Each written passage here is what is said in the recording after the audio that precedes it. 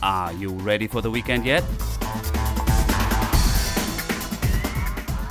We have events, news, and a guest for you to enjoy this Lake Life weekend.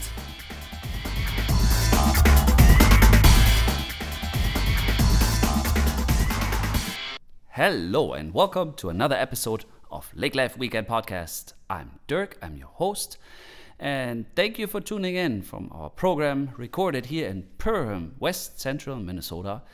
If you have seen our building, stop by, say hi, pick up a magazine, or just meet with us, tell us your Lake Life story, and maybe we have an interview opportunity after meeting you. Today, I am very happy to share with you a recording that I've been waiting for quite a while, and it is actually, although one may not believe it, a Lake Life story from Sibyl Lake by Vergis. Joel Kath has brainstormed and come up with his concept and brand names all actually at around bonfire settings at Sibyl Lake, and then founded Proof Artesian Distillery, which is located in downtown Fargo. And we actually hosted a little after party after our expo a couple years back there. And it's a very, very beautiful environment. And I must say, the spirits are also of very high quality and very delicious. So I had the opportunity to taste them. And I can only recommend if you are a gin drinker or those things. But yeah, I don't want to keep this too much longer from hearing the full story told by Joel here in our studio. And while you're visiting Lakes Country, please also go to our new website, weekendnow.com, which is a local map environment for things to explore and things to do in the area. We also have more articles and stories and recipes on our website, lakelifeweekend.com. Feel free to email us with ideas and stories to share to hello@lakelifeweekend.com. And yeah, I am very happy to produce and to share with you a new interview. And there's more coming. We had, due to summer and some scheduling obstacles, unfortunately delayed one episode. So thank you for coming back and listening to us. I hope you have a great weekend ahead, and now I'm going to turn this over to our interview with Joel about Proof Artesian Distillery. Thank you. Welcome to our interview part. I'm here with Joel Kath. Hi, Joel. Greetings. It's a beautiful day. It's a beautiful day. Thank you for coming out this weekend. And we are going to talk about Proof Artesian Distillers today. And I have been trying to catch you to come to my Perham shop for quite a while, but we are all busy. But you actually live on Sibyl Lake. Sibyl Lake, just outside Vergis. And I've been there since the mid-90s. And my parents were on Big Pine. Oh. So we had a summer cabin on Big Pine Lake since, that was 1972, I believe was when they first... And they've now semi-retired and left the lakes back into Fargo. So they're not there anymore. But so I've always been in the Perham area. It's been fantastic. Yeah, Otter Tail County is your second home. Yes. And if people are wondering why we make Proof a Fargo company, a Lake Life program, I was always going to capture it because it all started on Sibyl Lake. Yes. Before we deep dive in the story of your craft and your distillery, I would like to learn more about who is Joel, like what's your backstory, what else do you do to spotlight the founder, and maybe how you arrived at that passion. I guess it's passionate. Passion is a very good word because it is all about passion for quality. So, yes. Who is Joel? Let's begin at the beginning. You kind of grew up on Big Pine, you just said? In the summers, my grandparents were on Otter Tail Lake. My parents were on Big Pine Lake. And so we would always be in the summers and some winter weekends over in the Lakes Country. I did grow up in Fargo, in central Fargo, if you will, which Okay. is central now, but it was just south of Main Avenue. Yeah. So we grew up in Fargo, and right now in the distillery, my brother is our master distiller, and both of my sons are involved also in the production and development of the spirits. So yes, we make the Proof Artisan Distillers makes vodka, whiskeys, and gins, all in downtown Fargo. Throughout North Dakota and the Lakes Country of Minnesota is where our spirits are carried, as well as now in Arizona, Illinois, and we're just starting to launch in Florida. Wow. Let's back up a little bit. Yes. What's your education? I mean, you have a different occupation? Yes. Also, I mean, you're an That still entrepreneur. is my full-time occupation. Is I'm an engineer. You're an engineer. I'm electrical engineering, and I've been doing that since the mid '80s. I graduated from NDSU in electrical engineering in 1984, and have been in consulting electrical engineering ever since. What does that mean? Do you build little boxes that what does it mean? I design electrical systems for industrial plants, wastewater facilities. So I do the electrical systems design for Like an interface or how something? No, the electrical panels. So the panels and the lighting and the power and the connections to the pumps for industrial plants and water plants and wastewater plants, airports. I do the electrical design and have done that for many years. And since 2004, I left a larger engineering firm and formed my own. Oh, And so I've got clients doing that same work for those and municipals as well. So I do a lot of municipals, pump stations, water, sewer, glamorous projects, if you will. But so it's a strategic job. It's like a functional job. You have to kind of be an architect of like how things work. How things work, and especially like when I do industrial plants, there's a lot of process involved in that. So you have to have kind of a chemistry background. There's different, like in a water treatment plant, there will be different chemicals that are used. There's different feed rates and chemical pumps that inject into the water, etc. And you have to know the process as doing the engineering for it. You have to know the process. You have to know the chemistry behind it. Very similar with a distillery. Yeah, I was just coming. Actually, we are coming very quickly to Yes, how you because applied a there's- different water product. And there's chemistry involved. There's pumps. There's chillers, heaters, boilers, heat exchangers, pipings. So a distillery is quite related to an industrial plant. Yeah, very okay. There you see, but you are a multi-entrepreneur, Yes. obviously, and you have always been connected to water. Fascinating, because you grew up on the water, by the lake. You are an engineer, so you're a logical thinker, a strategic thinker, a problem solver. Yes. And when did you now let's go towards you were at the cabin, you said you're on Sybil Lake.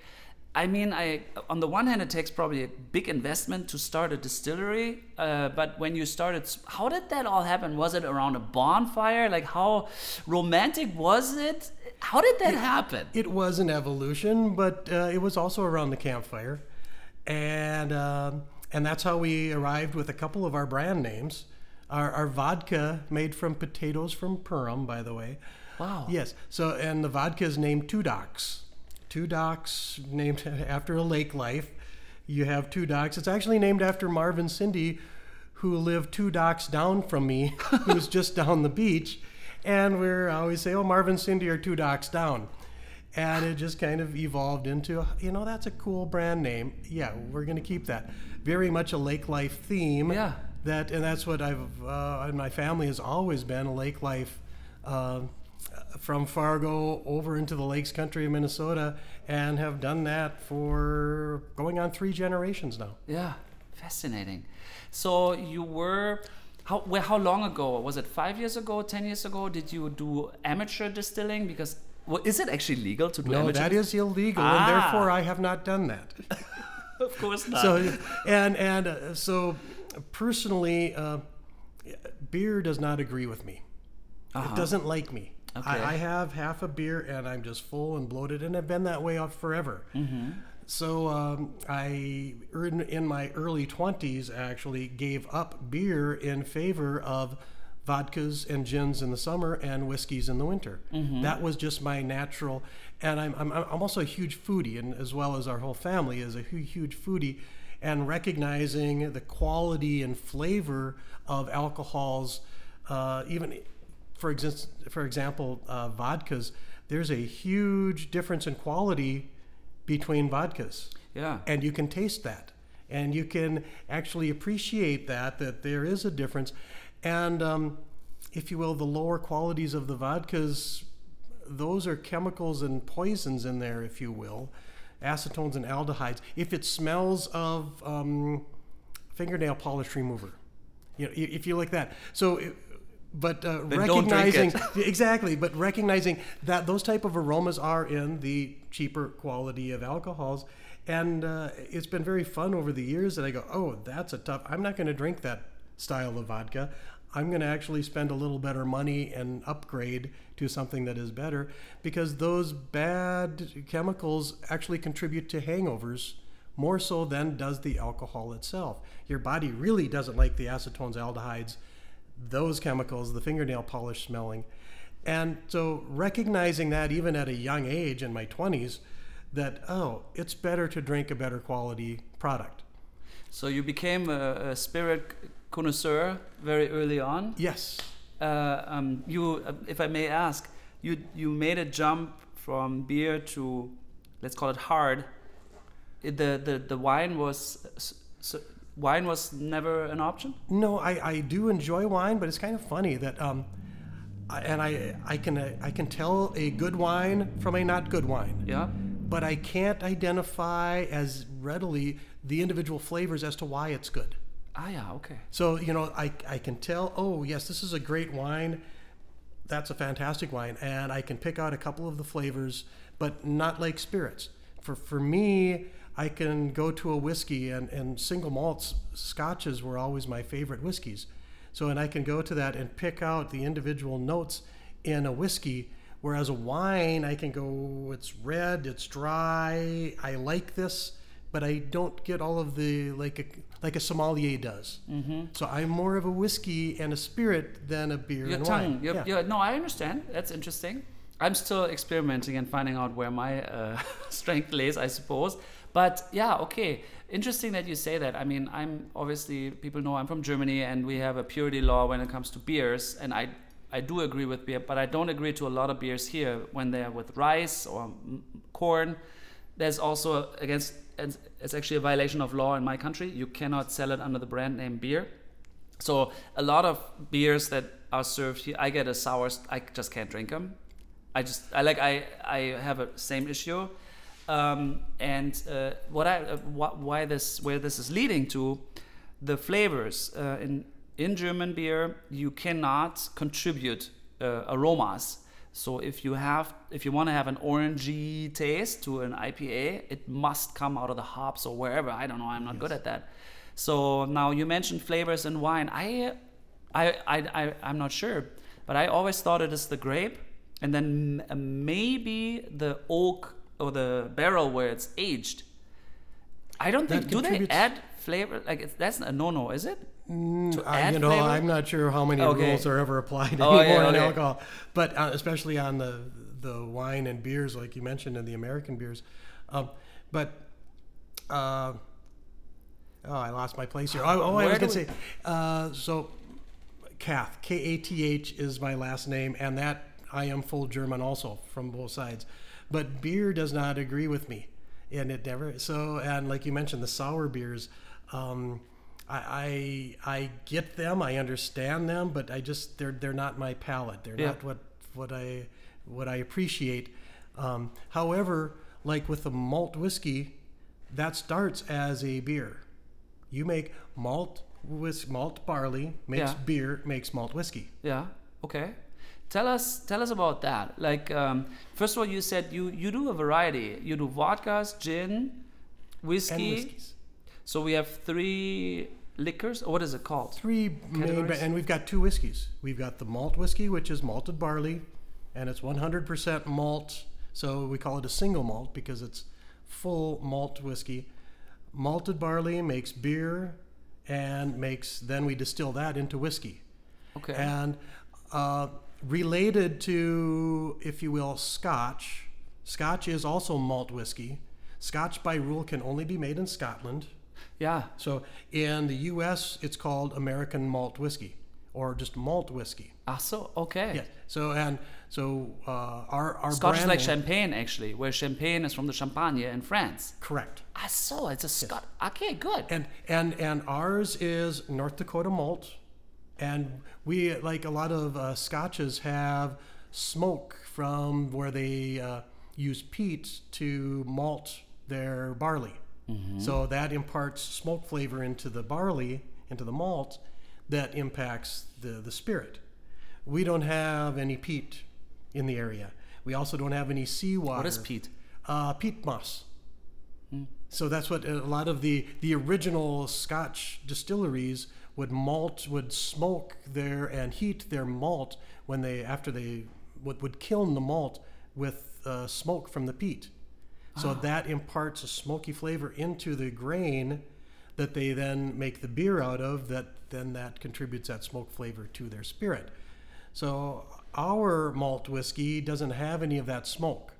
It doesn't have any of the salt water, because there's like in Scottish, the Isle of Islay has a very salty, briny flavors into that's imparted again through the grains. That we're North Dakota. It's straight sweet malt, sweet water, and oak barrels, charred oak barrels. So ours is a very it's a very complex in a way malt whiskey, but it doesn't have those same malts, same smokes, peats, and other like Scotches. Yeah. Ha! We are getting already into yes. the recipe, but let's circle back again. When did you make your first, and how did that all happen on Sybil Lake? You said bonfire. Yeah, so well, was that's that where in all the- 2010? When did you It start? was about 2010. Oh. Now where we started. Oops, sorry about that. That's Perham, live and loud. Yes, the train goes by. Which reminds me, there's a train right at the end of Sybil Lake, so we hear that in the middle of the night. Yeah. So sitting around the campfire is where the branding and the ideas came up with. Okay. And that actually went on for 4 years while we were starting the licensing process of becoming a distillery. I see. And so the Two Docks vodka, the ideas came around that out of the campfires. Yeah. The Minions gin. Yeah. Our gin line is the Minions. Minions came about from, I mentioned Marv and Cindy, who live 2 docks down. They live in Grand Forks. And as we were starting the distillery, there was a bar in Grand Forks that was closing down, and they were selling out the contents. And I bought the contents of the bar. You told me that backdrop? That is the backdrop in the tasting room in Fargo. Yes. So that bar is from 1892. Oh. And it is beautiful, ornate. And that was in a basement of the Down Under bar up in Grand Forks. And Wow. I bought it, I won it online, and the auction ended on Saturday night, and 2 days later the building gets knocked down. So Sunday morning, and oh, by the way, I am in Arizona on my day job doing engineering. So Sunday morning, 11 of my closest former friends went up to Grand Forks to retrieve that bar from the basement of that building. It's 16 feet wide, and it had to go up a scissors stair. The back bar was 600 pounds. Yeah, it was a Herculean effort to get that out. And those former friends gave me a bad time about it, that, oh yeah, you weren't involved. But it was very ribbing and very fun. About a month or two later, I bought some other items for the distillery. And again, I was out of town and wasn't able to get it. And another good friend of mine made the comment, well, just go send your minions to go get it. Therefore, the Minions gin came about from the original 11 former friends that retrieved the bar. Okay. So lifetime happenings and stories that incorporate into your branding. That's so all of the branding happened even in front of the production. Yeah. So talking about our bourbon is Crooked Furrow. Yeah. Crooked Furrow in farming, rows should be straight, and now with GPS, rows are perfectly straight. Well, my grandfather farmed, and Grandma was always one that it had to be perfectly straight. Well, Grandpa might not have been quite so straight, and she'd give him a bad time about it. And I remember him telling me about, a crooked row was longer than a straight row. From end to field. True. True it is. But there's less lines, I guess. Yeah. And I didn't quite understand it. Yeah. I remember as maybe in kindergarten or first grade on the dining room table, he took a string and made a curvy line across the table, and then he pulled it straight. See, the crooked row is longer. So Crooked Furrow is an homage to Nice. Grandpa Ken Nice. and farming. A lot of storytelling in your brand names. Yes. So how was your first distillery? Like, can you distill as a hobbyist? Like, I can home brew. I think you mentioned it's illegal. Like, I cannot distill because of the alcohol content. Like, how? So you plan and then you need a license to do your first batch. How did that process and did it happen in Sybil Lake with Sybil Lake water, or like what was the first distillery like? The first distillery. Well, I spent a couple of years going to workshops and going to other distilleries around the nation. And I interned, if you will, for a couple of weeks at a distillery in Arizona, friends in Kingman, Arizona, that make rum. And you get a feel, as well as from my engineering background, with the process and the materials handling of the grains, the potatoes, that's a whole other process. But to get a feel for how the materials are to be handled, the chemistry side of life is also another process of mashing the grain, getting to the right specific gravity of the grain. For home brewers, it's mashing the grain and hitting your specific gravity, your amount of sugars, if you will, in your wort, that will then convert into alcohol when it's fermented. Distilling is just like brewing and beer making, is you have to hit your specific gravity. And so, while, yes, having a still at home is illegal and therefore isn't done, there is a lot of prep work and a lot of information and education that one must do around the country going to distilleries. Please, everyone, stop into our distillery in Fargo. But if you're not in Fargo, visit your nearest craft distiller. I've always said that when you've seen one distillery, you've seen one distillery, because there are no two that are alike. Everything is different, from size to configuration to what they use. Most like proof, we distill only things that are local. People have asked us to do a rum. Well, we can't do a rum because that's made out of sugarcane. We don't have any sugarcane. However, we do have potatoes for vodka. We do have corn for bourbon. And we do have barley malt for whiskey. So we concentrate on what's local to make what's local. Okay, yeah. What's gin made out of? Our gin is made out of our vodka. So the gin is the base alcohol. Yeah, the base alcohol for gin starts as our potato vodka. Oh. And then the gin is a fascinating process itself, where we load our vodka into the gin still, and there's you bring it up to a boil, and then as the vapors boil off, we put the gin ingredients in. It's called an aromatic basket, and the vapors flow through that basket, through those aromatics, juniper and coriander and lemongrass, citrus peel, and all of those ingredients are then vapor infused into the vapor stream that condenses out, and it's instantly gin. Yeah, it's and very small changes in the aromatics make a very large change in the flavor. So again, I mean, you say it so easily and passionate. What's the difference between vodka and gin then, in particular? Is it a different boil? So what makes it different then? No, essentially gin is a flavored vodka. Oh, really? Well, if you want to get Somewhat down to it, in a way, because at the base alcohol, would be a neutral spirit, i.e. vodka, without flavor.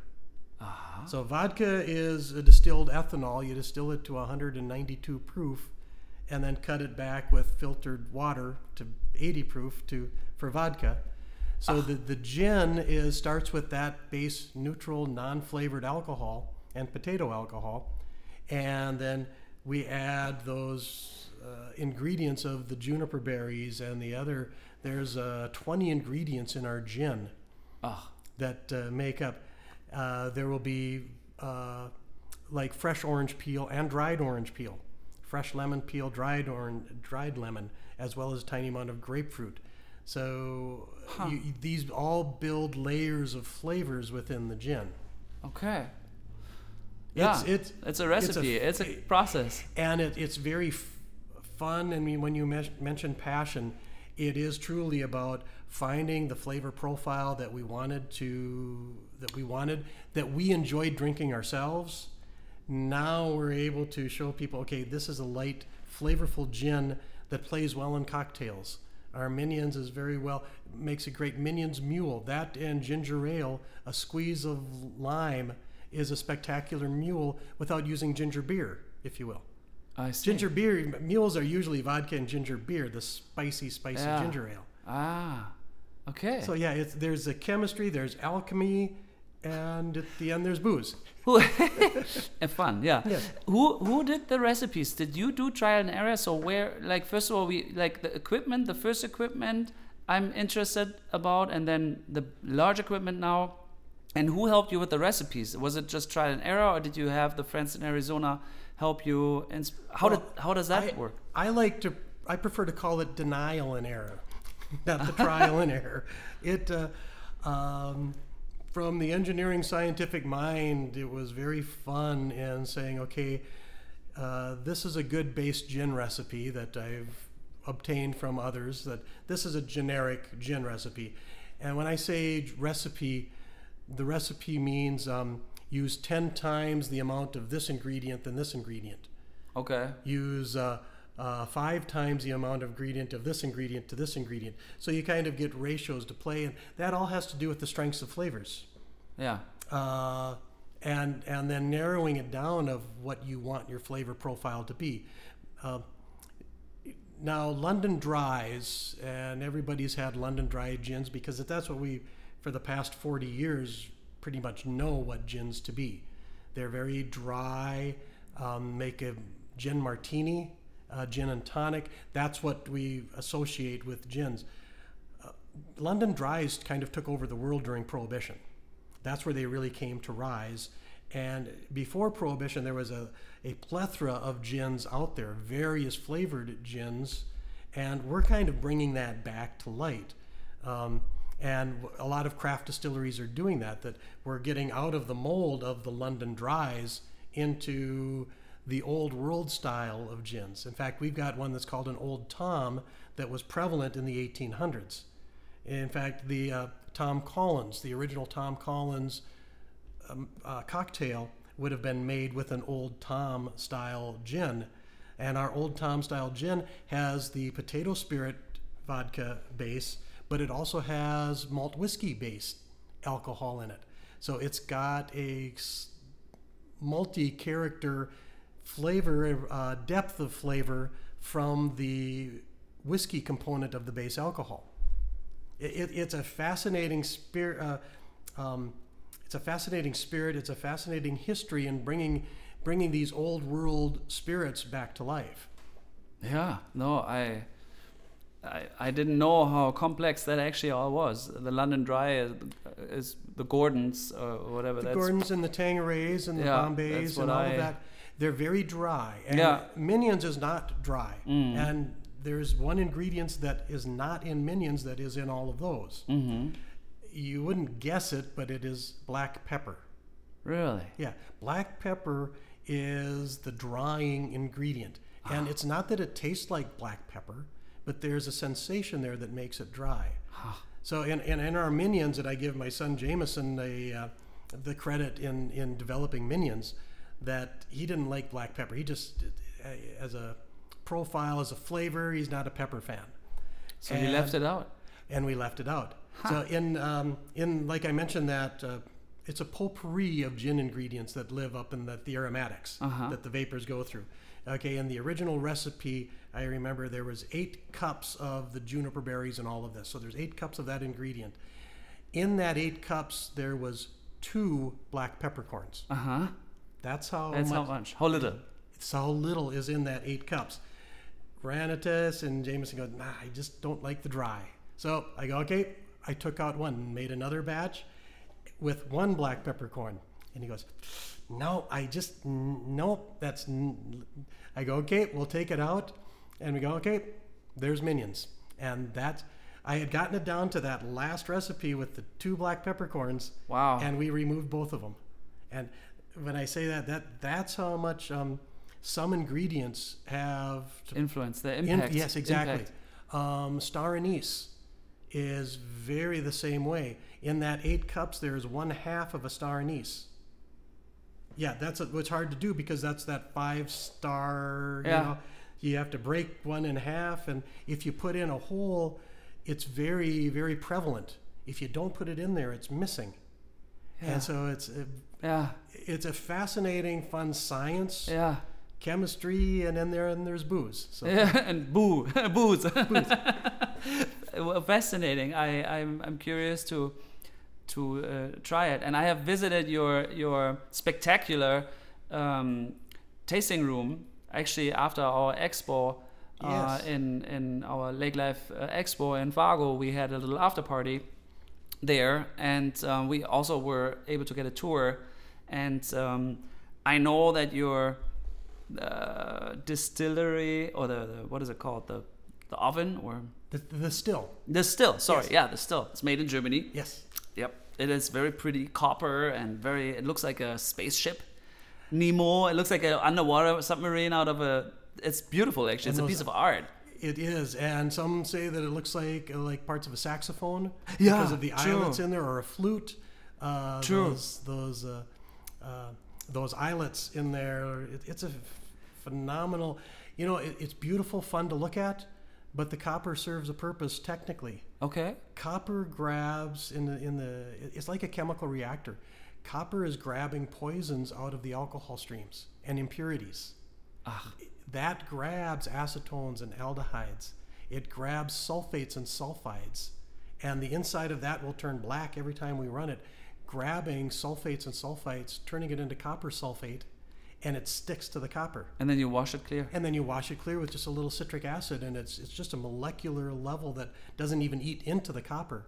But it's grabbing those, and it's purifying and removing those impurities from the fingernail polish remover smelling alcohols. Fascinating how much this chemistry is involved, and maybe that's why you need the licensing process to prove your capabilities and your education, I suppose, because it can be a dangerous tool too. I mean, the wrong kind of alcohol makes you, I don't know, blind or whatever, right? And we're hearing that even across the world now.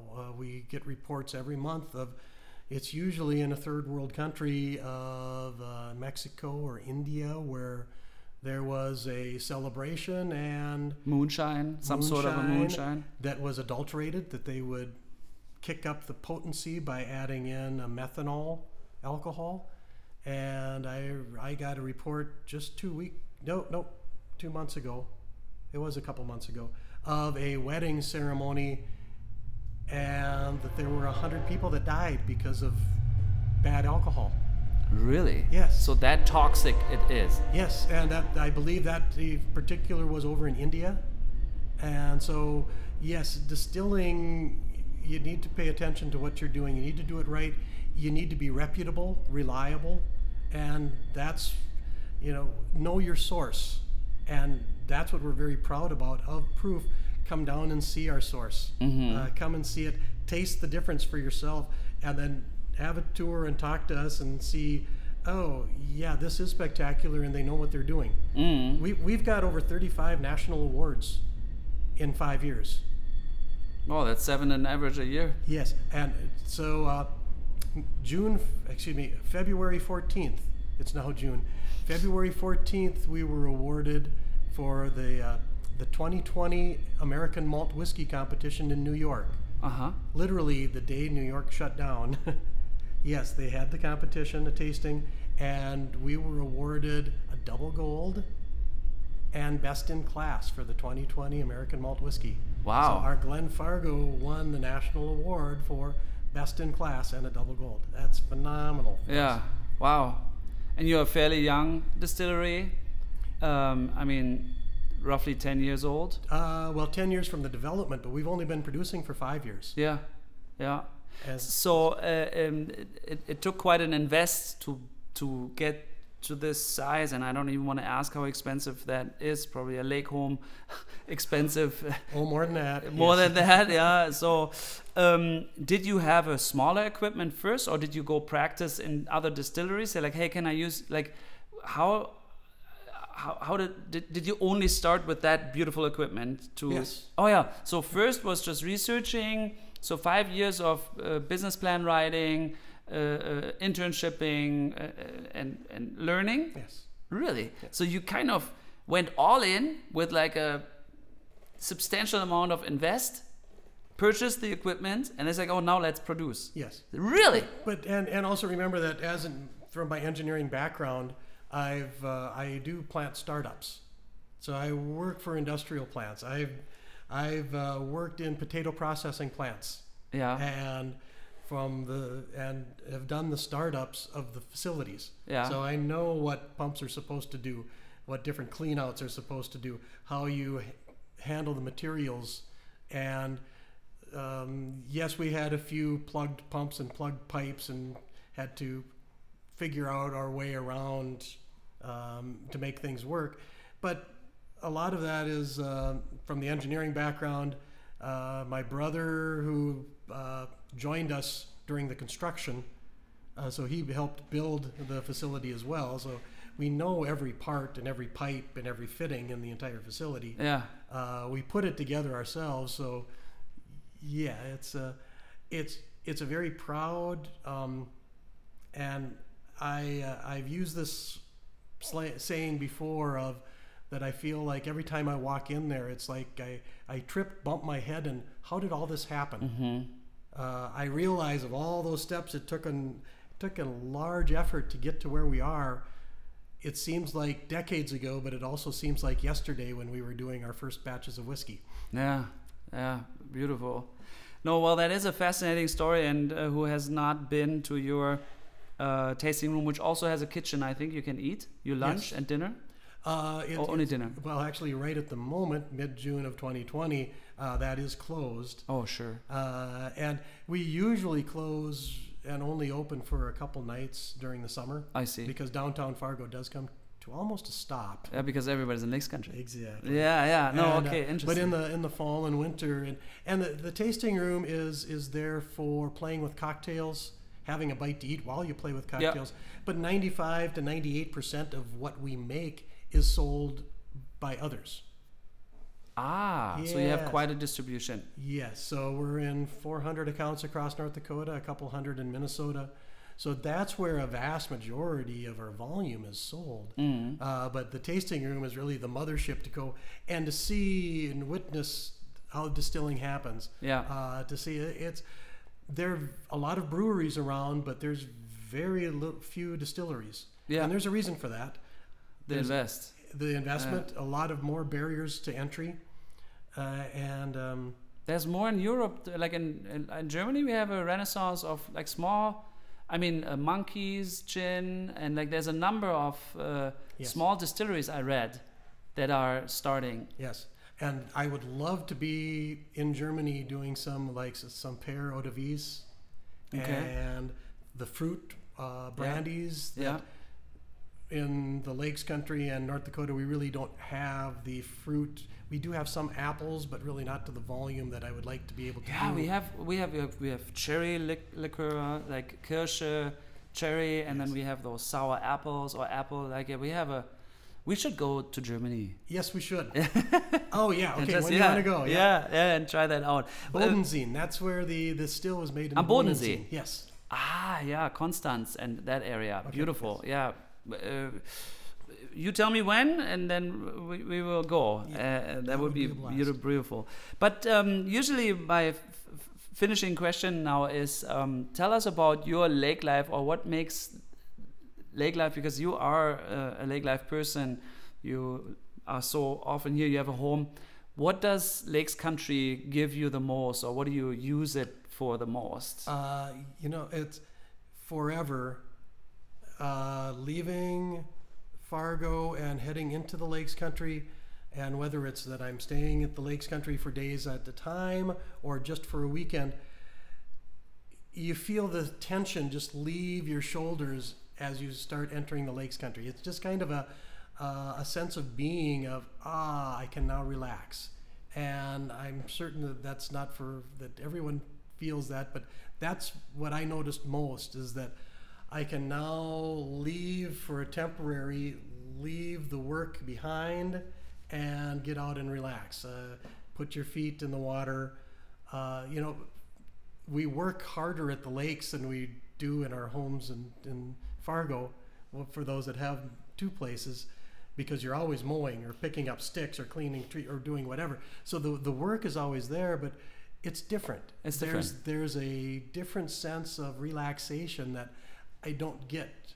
Yeah, no, I agree. It's like the city escape, and then like there's a rejuvenating, or like that's my yoga. Like I don't really exercise, but like the mowing the lawn, like you're in that different space. Yes. Yeah, I'm very much the same. So you have a challenging job with engineering and obstacles, and so you clear your mind.